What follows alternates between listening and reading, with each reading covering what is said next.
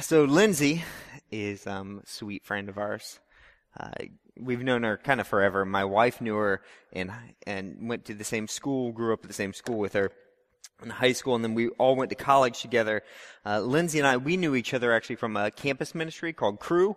We were both in leadership in that ministry, and Lindsay had a couple different places in her life where she was really significant. She actually took my wife for her first time to go to the Crew, the weekly gathering on campus when we were in college. And that was like, Jenny showed up at this room, this giant auditorium with like 1,000 screaming, cheering college students passionate about Jesus. And that was a huge step of faith for my wife, and it really, made a huge difference. Got her involved in ministry, and it was life-changing for her. So Lindsay was part of that. The other thing is that after that event, she invited my wife to the house party at my house in college, and that's where we met for the first time. So Lindsay had a part of that too. We like Lindsay a lot. And so later that year, Lindsay and I got to know each other a little bit better. I don't know really how it started, but we started having prank wars. Do you know what I'm talking about? Like, I would do something to her, and she would do something to me, and I don't know. It started small, and no one really remembers who started it. It's one of those, like, Hatfield and McCoys. Who started this? But I do remember how it ended. It was the weekly meeting of our big Crew weekly meeting for all the college students would come in and have this big worship service and all this. And at the time, I was the MC of it. So a couple hours beforehand, I had my routine. I would go home. I would get dressed, I would get in the right frame of mind, and so I could prepare for the meeting that night. And I go home, I open up my closet to get dressed, and it's empty. I mean, completely empty. Every shirt, every sweater, every sock, everything is gone. And I'm like, what in the world? And then I'm like, Lindsay! So I show up that night. The band shows up on the stage, and I'm like, well, they all look really good tonight. What? They're all wearing my clothes. The first song ends, I jump up on stage, I grab the mic, I'm ready to talk, and I'm like, wait a second. I've seen that shirt before, and that coat, and that hat, and those socks. What? Like, she's dispersed my clothes to everyone in the audience. Yes, that is Lindsay. So after college, she just a beautiful heart for the Lord. And she went on staff with Crew. She kind of lived here and there and all over the world, just serving the Lord, bringing college students to Christ. An awesome ministry. And later on, we knew, though, that she really wanted to get married, start a family. And so a couple years ago, really super excited. God provided her just this awesome guy, similar heart for the Lord. She got married, and we were like, this is awesome. We're so glad for you. And then the next step is best news ever, right? She's pregnant. Baby's on the way. Everything's going to plan. She's got the ministry. She's got the awesome Christian guy. And now the best news ever, she's pregnant. And then that's when it happened. They get the news that their baby has a extremely rare birth defect. And that the baby, if it makes it full term, will only be able to live a few hours after the birth. And so they cry, and they grieve, and then they make the courageous decision to carry the baby full term, and we're just going to pray for a miracle. And so they go through all that, and a couple years ago, baby Sophie was born. She lived just a couple hours. And that wasn't part of their plan. And so they did what anyone would do. They grieved. But there's a silver lining on this, because this is a rare birth defect, and there was no reason to believe that this should have happened to them. It was just like a fluke. It was a 1 in a million type thing. And so they were like, it's okay. There's no reason to believe we can't have a big, healthy family, just like anyone else. And so earlier this year, they got pregnant again. And they went to the doctor and found out that their baby this time had a different, equally rare birth defect. And that the baby, if it went full term, would only live a few hours and then would die. And 2 weeks ago, baby Dasha was born, lived for 12 hours, and then they buried her. In normal life, we can pretend like God's not in control, like things just happen because they happen. But when you have something like this, where it's like a 1 in a billion chance of this happening to the same couple twice, it destroys that illusion. You know, God did this. Like, there's no denying it. This was God's plan. Like, no one can control that except God. Like, only God could make that happen. And so the terrible, terrible question is asked, why? In what universe does it make sense? Because it doesn't make sense in ours. It's frustrating. It's debilitating. It's defeating. And we ask, what is God doing? What's God thinking? And for the love of all that is true and good, and for the love of my friend, why? Most of us, thankfully, can't relate exactly to what my friend went through. We haven't experienced that kind of loss, but I think all of us can relate to that exact same question, that somewhere along the way, God's plan and our plan diverges, and we're left asking why. Like, why am I still single? Or why don't my kids follow the Lord? Or why am I stuck in this dead-end job? Or why did God take this person? Or why won't God heal me? Or why is this my struggle forever and ever and ever? Why won't God take this sin out of my life? Why did God give me a marriage that's broken? As a pastor, I hear these questions a lot. And it wears on me. And it's not because it's not good questions. These are great questions. It's because I don't know. I don't know why God won't heal you. I don't know why God took that person. I don't know. I don't know. And today, I want to be clear. I do not want to try and answer those questions. I think that's impossible. I don't want to try and solve the problem. Today, I just want to give us a story. A story about a guy who had a lot more questions than answers, who gave up on life, who wanted to die, who his plan and God's plan went totally different directions, and he did what all of us do. He asked why. In some ways, I think this story is really terrible. Like, you read it and you're just like, ah. But in other ways, if you've experienced that before, I hope that it's encouraging for us. Let's go to the Bible. 1 Kings chapter 19. 1 Kings chapter 19. Now, up to this point in the story of Elijah has been nothing but awesome. So hopefully this will work. We've got a few pictures here to remind us of where we've been. God first, where does he do? He sends Elijah to Kerith, to this terrible place of isolation and pain, and he's cut off from everything. And what does Elijah do? He's a rock. He says, yes, I will follow you there, into that terrible place. And then God sends him into the heart of enemy territory and says, a widow's going to provide for you. A guy named Elijah, my God is Yahweh, is going to the heart of Baal territory, where he's certainly going to have a big target on his chest. Like, you're going to die there. It's a stupid thing to tell him to do. But Elijah says, yes. And then God says, now I'm going to take you here to the mountaintop, and I want you to face off 450 prophets of Baal. And Elijah does. I mean, when we get to this point in the story, like, we are the champions is blaring over the loudspeakers. Right? This is the classic mountaintop experience after 3.5 years that have been terrible for everyone, but particularly for Elijah. After 3.5 terrible years, he's vindicated. Like, everyone's seen it. There's no denying it. Like, do you remember the scene? The god of money, Baal, he just proved that he's helpless, he's powerless. That God's people are set free. You don't have to serve this terrible God anymore. You're free. All the people are chanting, the Lord is God, the Lord is God, the Lord is God. The prophets of Baal, what do they? He mocks them, he embarrasses them, and then he slaughters them. Woo! Like, this is where you're like doing chest bumps and running around, and he's taking his victory lap. Like, you can hardly imagine a more glorious, like, this is what I live for moment. Like, this is the stuff of life. And the scene ends with King Ahab and Elijah both racing 17 miles back to Jezreel. From Mount Carmel all the way over here, all the way down to Jezreel, through the Jezreel Valley.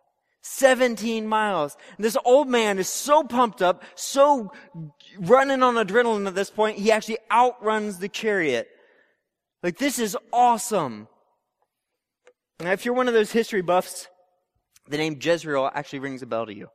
You know about Jezreel because Jezreel, down here in the south there, is a famous military fortification. It's one of those, it's the sentinel of Israel. So you see, on the two sides here, we've got these two different valleys coming from the north. Jezreel Valley and then this valley over here. Jezreel right here stood as this military fortress. Any armies coming in to take over Israel, to take over Samaria and then later Jerusalem, they had to go through Jezreel. Jezreel was the place where everyone stopped. And speaking of which, they've been doing these excavations these last few years. And you can actually, if you have a secret Indiana Jones inside you, you can actually sign up to be part of this next year. Huh? Some of you should check it out. It's awesome. So you can go there today and be part of this excavation. What they found is that during the Omride era, which is this time period we're talking about right now, when King Omri, Ahab's father, reigned, that at that level of excavation, it was a massive military fortress. It probably looked something like this. This isn't it, but it looked something like this. The moat around it was 118 feet wide and 20 feet deep. This is actually in England. But you get the idea. So here they are. They both race as hard as they can to get there. Now here's the question that we should all be asking. After we just saw what happened at Mount Carmel, that great victory, the Lord, He is God. The Lord, He is God. Why are they now running to a military fortress? Now, what might not be immediately evident to us 2,900 years after the event is that Elijah's actions were not just religious in nature. They were political. That for there to be a king whose God is proven to be false, a God who has no power, who can't provide, who can't protect, this is going to throw his entire reign into question. Like, this is not just a religious coup, this is a political coup.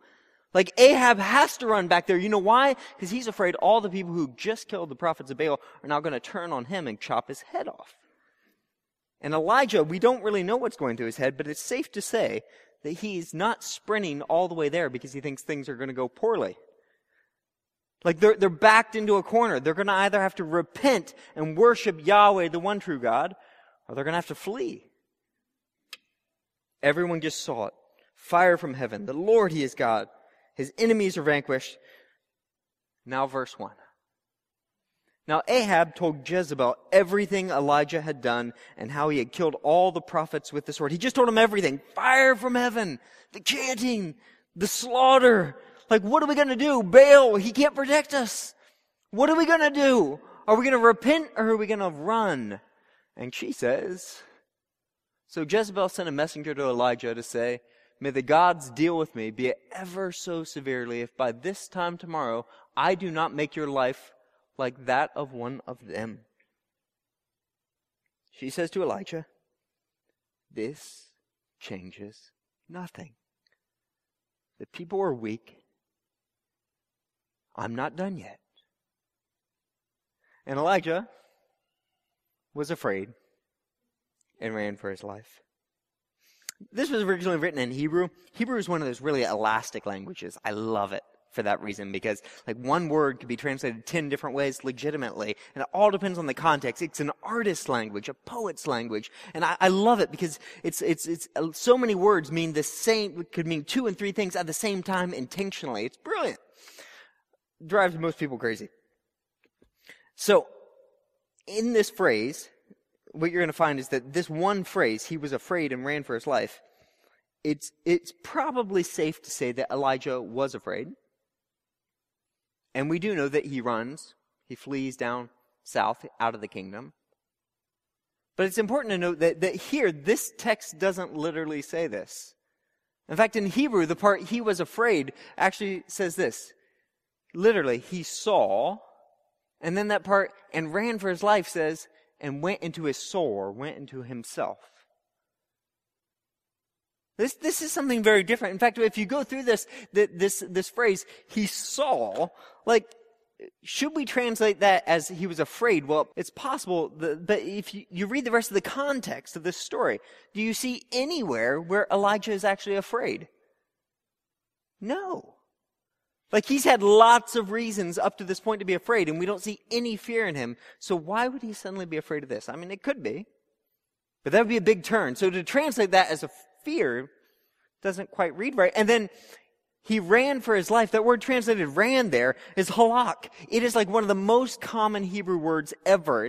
It occurs somewhere around 1,400 times in the Old Testament. And let me tell you something. This is the only place in the entire Old Testament where it refers to a person running, if it means that. So is there reason from this context to think that he saw and went into his soul actually means he was afraid and ran for his life? Well, it's possible translation. But what if it means something different? What would that mean? Do you remember the scene in Braveheart? When all the men over 30 are like, yes, I do. I don't know which one you're talking about, but I remember it. The Battle of Falkirk, huh? That great, so what is it? This little Scottish rebels against the overwhelming evil English forces. And it looks like the Scots are going to lose, but William Wallace, he has something up his sleeve. So they come face to face, smashing in battle, and next time fire's roaring around them, and they're hacking off appendages and blood splattering the screen. It's terrible and awesome all at the same time. And then what does William Wallace do? All you men remember, he waves to the Scottish nobles and says, ride, now's the time to go flank the English, and that's what's going to crush them, and then we're going to win. But when he waves, what happens? They don't move. They sit and look at him. And he realizes something's wrong here. And he looks around, and he sees his men getting slaughtered. So he gets frantic. He grabs a horse, rides for the English king, thinks, I'm going to take him out. If I take out the king, this will stop the battle. But on the way, a knight comes and stops him. Of course, he's William Wallace. So he's getting ready to kill the knight. He yanks off his helmet. And who is it? It's Robert de Bruce. Like, this is the one Scottish nobleman that he actually trusted. This is the one man who swore allegiance to him. And Gibson gets this look on his face. Well, he saw what was going on. He saw that he was betrayed. He saw that he had no hope. That before this battle ever started, there was no winning. It didn't matter what he had planned. And he lays down. He's just ready to die. May I suggest to you, may I and Walter Brueggemann and a few other excellent Hebrew scholars suggest to you that that's what's going on right here. It's not that Elijah is terrified. It's that he gets this message from Jezebel, and he saw. Suddenly he saw what's really going on. He saw that Mount Carmel, it meant nothing. That he saw that the return of rain meant that everyone would now be busy once again going after their money. That everyone would just forget about God because they have too much work to do. He saw that evil was going to win again, and he saw that he had suffered and believed and walked by faith for years. And nothing was going to come of it. He saw that his life was pointless. And at that point, right there, he saw that his plans and God's plans looked different, and he wasn't okay with it. And so what does he do? He turns inward. He goes into his soul. Watch this. When he came to Beersheba in Judah, he left his servant there. He doesn't need him anymore because he's quitting his job. I don't need anyone. And while he himself went a day's journey into the wilderness, he's quit. He came to a broom bush or tree and sat down under it and prayed that he might die. I've had enough, Lord. Take my life. I'm no better than my ancestors. And then he lay down under the bush and fell asleep. This might sound familiar to some of you. Some of you have prayed this prayer. God, I give up. Like I tried, and I give up. I got nothing left. Just let me die. And he lays down to sleep, and he never wants to wake up again. All at once, an angel touched him and said, "Get up and eat." And he looked around, and there by his head was some bread baked over hot coals and a jar of water. He ate and drank and then lay down again. The angel of the Lord came back a second time and touched him and said, "Get up and eat, for the journey is too much for you." For the journey is too much for you. See, Elijah's physically tired, to be sure, but there's something more here. The journey's too much. He doesn't have a reason to get up anymore. The motivation, the joy, the reason, it's gone. He isn't just tired of running, he is tired of living. And this is what we would probably call depression. It begins when Elijah has this raw emotional blow. He's reeling, and then he runs away. He isolates himself from everyone else, and then he stops taking care of himself until he is completely overwhelmed and despairs of life itself. And a lot of us know exactly what this feels like. According to the CDC, 1 out of 10 of us right now in this room struggle or have struggled with clinical depression.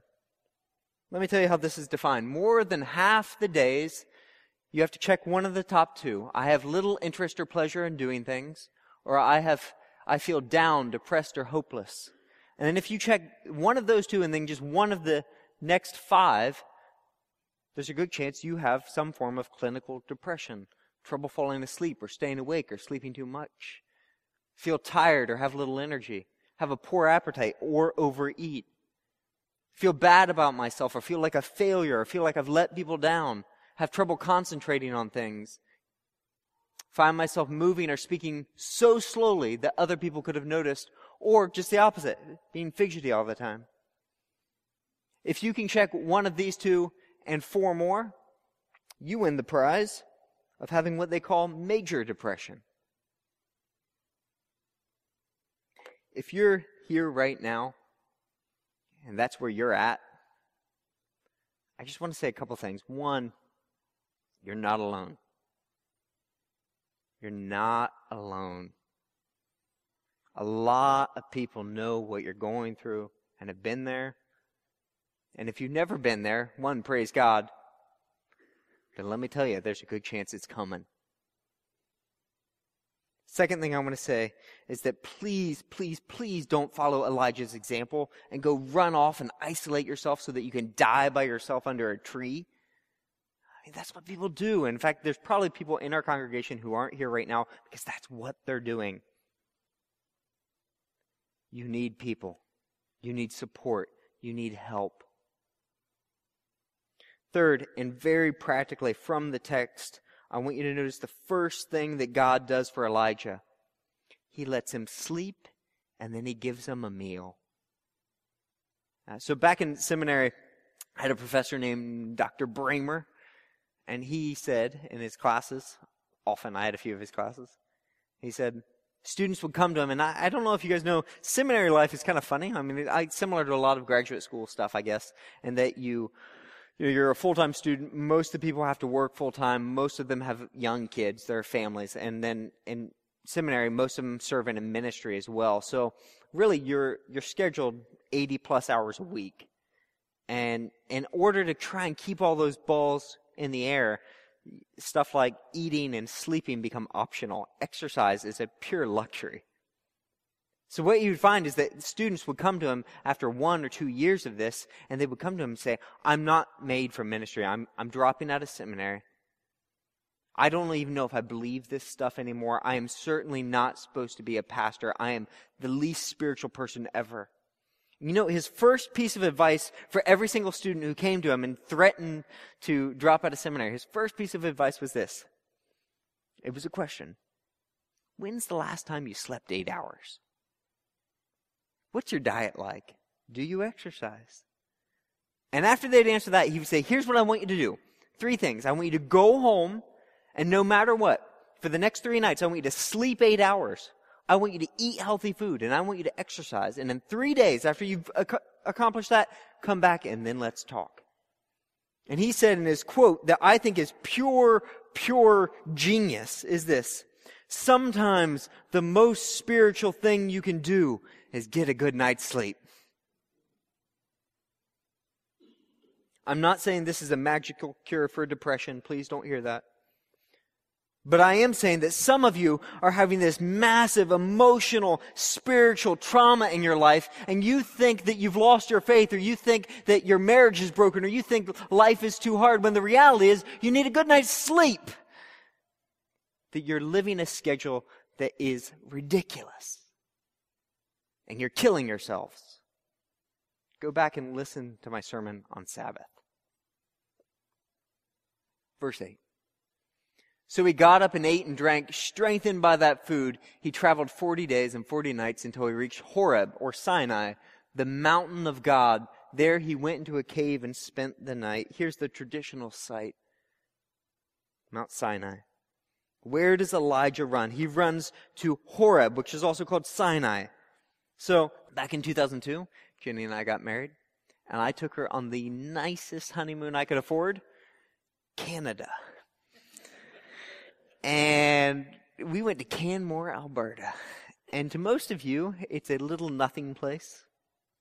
Oh, but to us, it is a special place. It's a magical place. It's a place where we started our lives together, where we experienced things together, where our relationship and our commitment, the first taste of real marital love, right there, Canmore, Alberta. It's a magical place. So imagine Jenny and I, pure fiction here, but imagine we get into a knockdown, drag-out fight. I mean, like, frighten the kids, sleep on the couch type fight.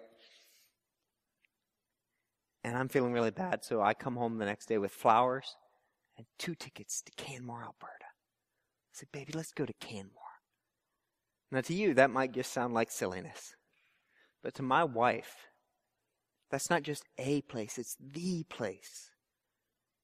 So where does Elijah go when everything falls apart? He goes back to the beginning. This is not just a place. This is the place. This is the 10 Commandments. This is where God showed up and said, let's do this together. I'll be your God. You be my people. This is where he swore on himself. I will never fail you. I will never leave you. Here's what it looks like to do life with me. This is where he swore. I'll be your God. I'll never leave you. This is the place where God made a covenant with Israel, where he showed up to a whole people unlike any other time in history before or since. And when everything falls apart, Elijah says, let's go back there. And the word of the Lord came to him. What are you doing here, Elijah? Notice, God doesn't ask questions because he doesn't know the answer. Elijah replied, I've been very zealous for the Lord God Almighty. The Israelites have rejected your covenant, torn down your altars, and put your prophets to death with the sword. I'm the only one left, and now they're trying to kill me too. Wah! You know what he's saying? At this place, he's saying it's a failure. Like your covenant, your whole idea of trying to be the God of one particular people, it's a failure. Like everything you tried, there's no people left to know you. Like that whole idea of we'll follow your laws and we'll love you more and more and grow and spend eternity with you, that's a failure. Your promises are a failure. Nobody wants to know you. Nobody cares. I'm the only one left, and I'm not even sure if I care anymore. That's what Elijah is saying. The Lord said, go out and stand on the mountain in the presence of the Lord, for the Lord is about to pass by. Now, this next section here, there are no words to adequately describe what's going on here. I want you to see that the main description we're going to see in this is what the Lord is not in and what he's not doing. Then a great and powerful wind tore the mountain apart and shattered the rocks before the Lord. but the Lord was not in the wind. And after the wind there was an earthquake, but the Lord was not in the earthquake. And after the earthquake came a fire, but the Lord was not in the fire. And after the fire came a gentle whisper. When Elijah heard it, he pulled his cloak over his face, went out and stood at the mouth of the cave. And then a voice said to him, "Hey, Elijah, what are you doing here?" He's not sweeping through like a mighty wind. He's not shaking the foundations of the earth. He's not coming in judgment with fire, but there, in a gentle whisper, in a still small voice, King James. Quiet, gentle, mild, unexpected. God shows up. And that's it. Elijah, I know you're depressed. I know you can't see what I'm doing or why I'm doing it. I know that you feel isolated and meaningless. But I showed up. I'm here. And the next thing, Elijah vomits up his same complaint. It's a failure, Lord. Everything's ruined. Everything's gone. This whole idea of having a relationship with you, of people ever wanting to follow you, it's a failure, Lord. And the Lord says, go back. Go back the way you came and go to the desert of Damascus. And there, when you get there, anoint Hazael, king of Aram. Also anoint Jehu, son of Nimshi, over Israel. And anoint Elisha, son of Shaphat, from Abel Meholah, to succeed you as a prophet. Jehu will put to death any who escape the sword of Hazael. And Elisha will put to death any who escape the sword of Jehu. Judgment is coming. I've got a plan. I haven't dropped the ball. And yet I've reserved 7,000 in Israel, all whose knees have not bowed down to Baal and whose mouths have not yet kissed him. It's not a failure. I've got people that I love, people that I pursue, and I'm going to keep showing people grace. Again and again and again. And it's not going to fail because it's not dependent on their commitment to me. It's dependent on my commitment to them. So Elijah went. And that's it. Elijah's life collapses. He does everything wrong. He stops taking care of himself. He isolates himself. He believes the worst about everyone, everything, including God.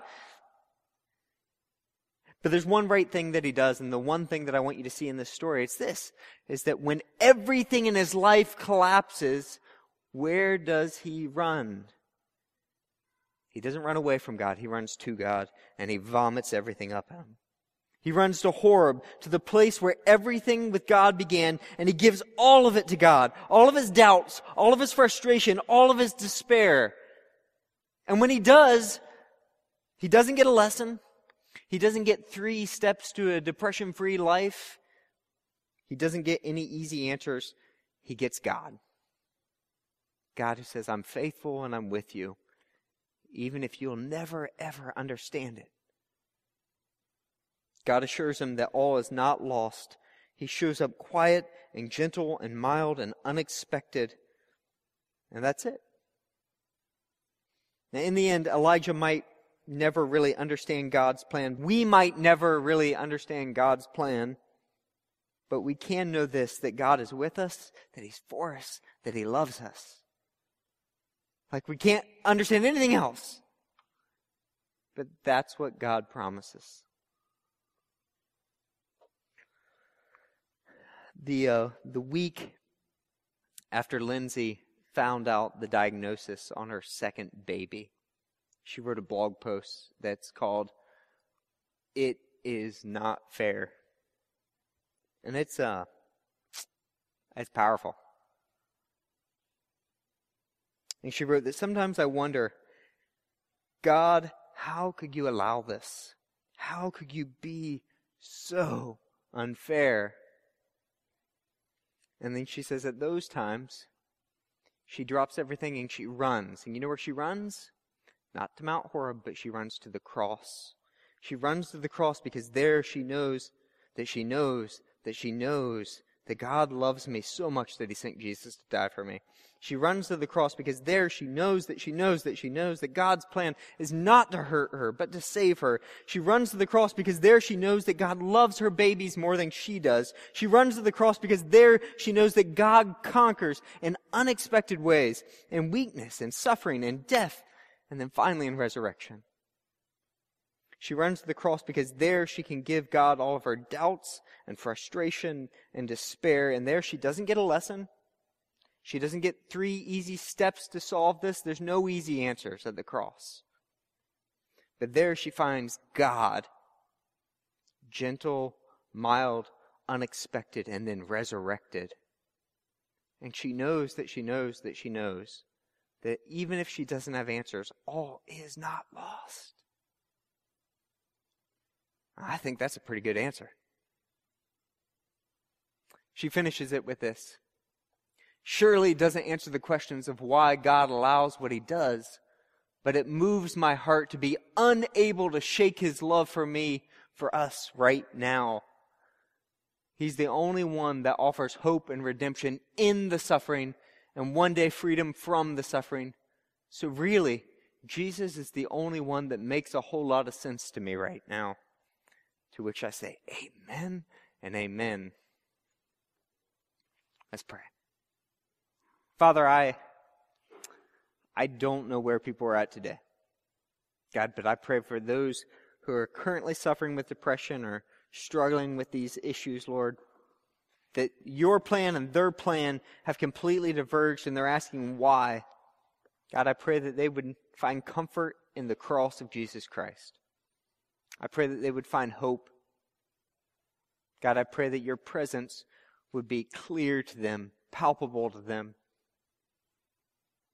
That even if they don't know why you do what you do, they know that you're with them. That you're not leaving us. That you're for us and not against us. Pray this in Jesus' name. Amen.